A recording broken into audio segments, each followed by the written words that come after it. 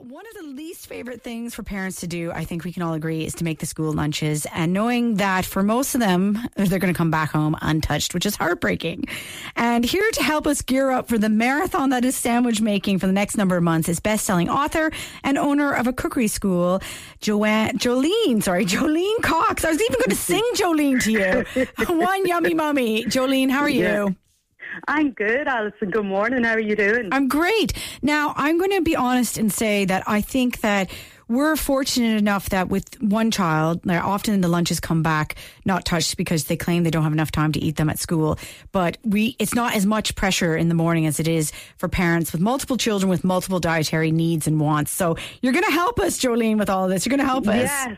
Yes. Now, Alison, we can all get put under pressure with these Instagram perfect lunches. Yeah. We want to be up there. But with busy moms and fussy kids, I'm all about keeping it real.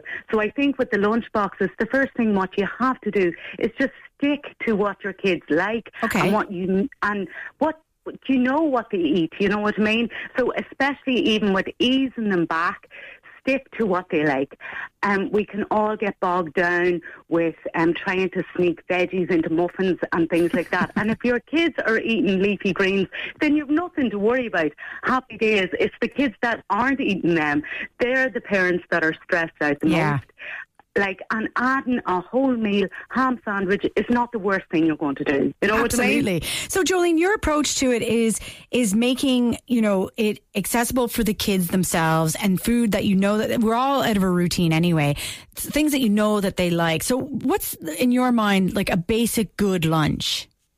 Well, there'd always be your carbohydrate in there, okay? So a simple sandwich, a wrap with a protein filling.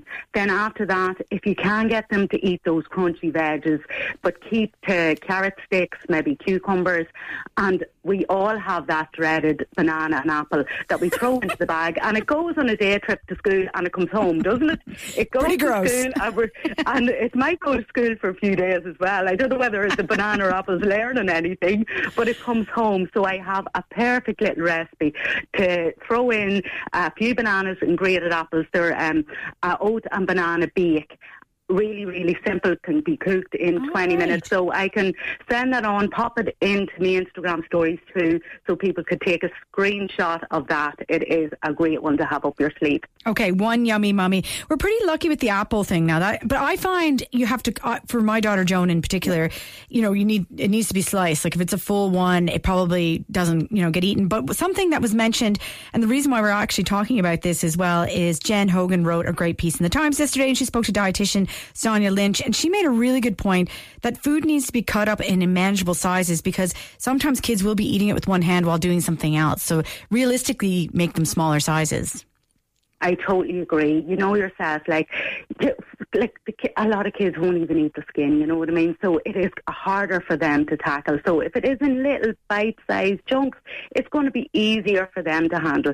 Like if you can hold your sandwich with one hand and, you know what I mean, get on with something else, that is perfect. You don't want all the filling dripping out. You don't want to have anything that is too much for them to handle. A big thing as well is make sure your lunchbox, with the time issue, as you were saying yourself, make sure the lunchbox, they can actually open and close it, you know what I mean, in really, really speedy time, because these, the lunch breaks, they can be just 5 to 10 minutes. They're not even that short. long, Yeah. So Jolene, what about, your kids being involved with what you're making them? So they kind of, you were saying this before when we came to air that, as adults, we like to, if we make our own lunch, we're more likely to look forward to it because we know what it is. Is that the same for them?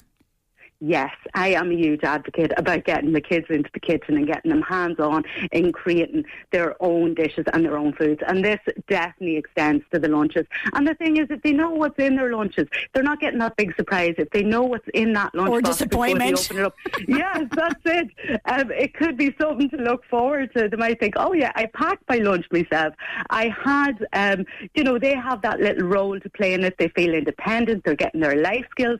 But as well as that, they know exactly what they're getting. They're not opening up and going, oh no. I know, it's disappointment. And Jolene, something else that was mentioned in that article in the Times yesterday with Jen was that, you talk to other parents and kids might come back and go, so-and-so had this in their lunch, it looked kind of good, and they're more likely to eat it if it's kind of a shared experience.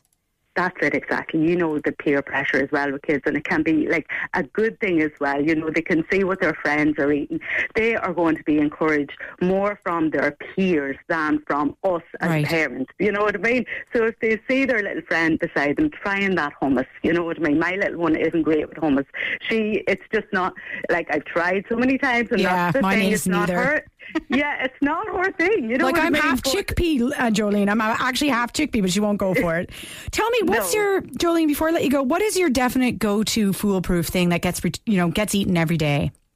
Okay, do you know what? Like, you can't beat a wrap, and let them pick the filling, and let them, even, do you know the way that the kids are mad into the YouTube tutorials? There's loads of different ways to wrap your wrap, okay? So let them get on and do a little YouTube tutorial themselves and fill it and wrap it. Try and sneak in a few of them crunchy vegetables if you can. If not, do you know what?